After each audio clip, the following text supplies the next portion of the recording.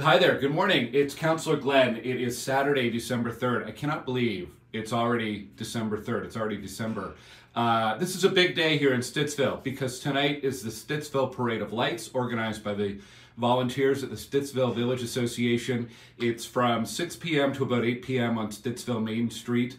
I'll be there in the City of Ottawa float, and I know lots of families, lots of people will be along the parade route. Just remember, that means Stittsville Main Street will be closed from about Hazeldean Road to the library at Carleton Cathcart. That'll be closed from just before 5 p.m., just before 6 p.m. until the parade's done around 8 p.m. Then after the parade, there's some events and festivities at Village Square Park at the corner of Abbott and Stittsville, Maine. Some carols, some hot chocolates, so lots of fun happening tonight. Today is also the annual OC Transpo Food Drive, supporting local food banks. Here in Stittsville, the Stittsville Food Bank will be set up at Brown's Independent and at the No Frills. So Brown's Independent on Stittsville, Maine, and the No Frills at Iber and Hazeldean Road. So please make a donation and help people in need in our community. All the donations you make at Brown's or at No Frills go to the Stittsville Food Bank, and any cash donations or food donations are hugely appreciated. It was a super busy week in our community and at City Hall. As I'm sure you heard, the big news is the LRT Commission released its report. It's a massive report, over 650 pages.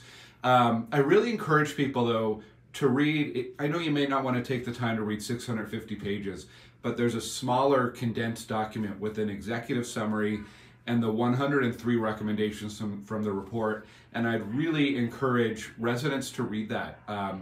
Get a little bit beyond the headlines. There's been a lot of attention on the mayor and the city manager this week, but there's a lot more than that in the report, and I think it's a really good report. Some pretty serious findings and some good, strong recommendations that I want the city to implement as soon as possible. But I think it's worth mentioning here, just the inquiry, which is based on documents as evidence, as well as interviews and the hearings that were held at the beginning of the summer. The commissioner said they found many reasons for why there have been and continue to be problems with the LRT. So I just want to read through the 5 key ones because this is important. It says the city chose unproven technology for the trains that strained the limits of what an LRT system could do. RTG did not coordinate the work of its subcontractors and failed to ensure the integration of the various systems and components.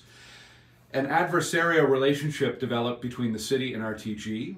The city rushed the LRT system into service before it was ready, and RTG and its subcontractors did not provide adequate maintenance.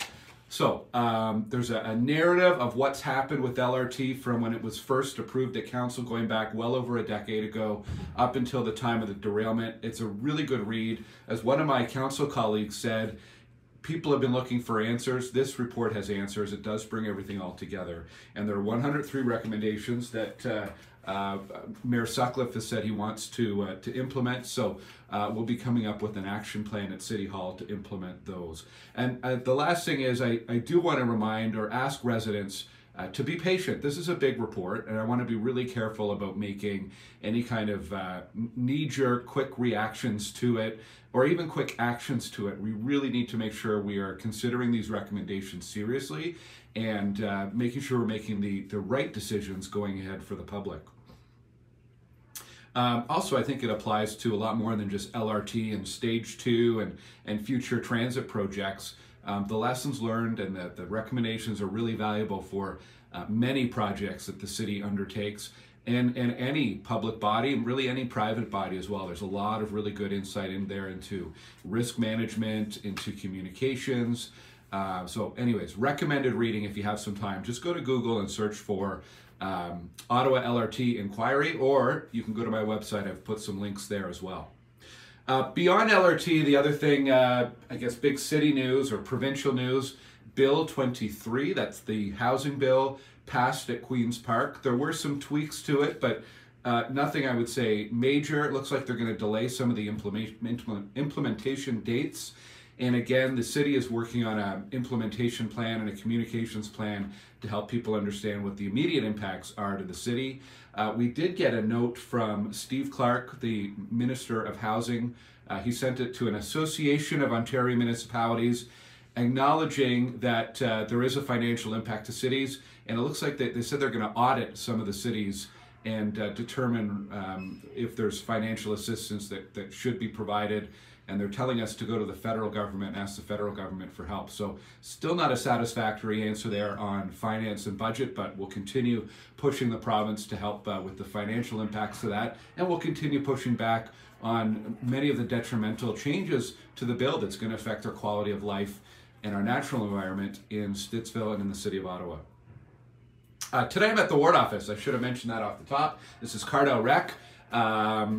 And it's a good place to remind you that recreation registration happens this week. It's Monday night for swimming programs. It's Wednesday for everything else. And the really good news is that the city has finally upgraded their registration system. We're now working with a third-party provider and a cloud-based system. So those long waits and the reloading of the registration should be a thing of the past. Crossing my fingers, here's hoping it'll be a much smoother process on Monday evening. You can find more information about that at ottawa.ca or on my website, glengower.ca. Also on my website, there's information about how you can put your name in for consideration to join a committee or a board. With the new term of council, we are recruiting for new public members on a number of advisory boards and city committees. So please check that out if you've ever been interested in participating. Board of Health, Planning Advisory Committee, Built Heritage Subcommittee. There's all sorts of groups that, Accessibility Committee, all sorts of citywide boards and committees that we're looking for qualified people to join. So check out my website for more info. Let's get a little more local. On Monday, I published the comments of the Urban Design Review Panel on the proposed development at 6310 Hazeldean Road. This is the proposal for a 9-story apartment across from where the Farm Boy is. The UDRP is a panel of expert architects and designers who evaluate proposals on some of the development proposals that come before the city.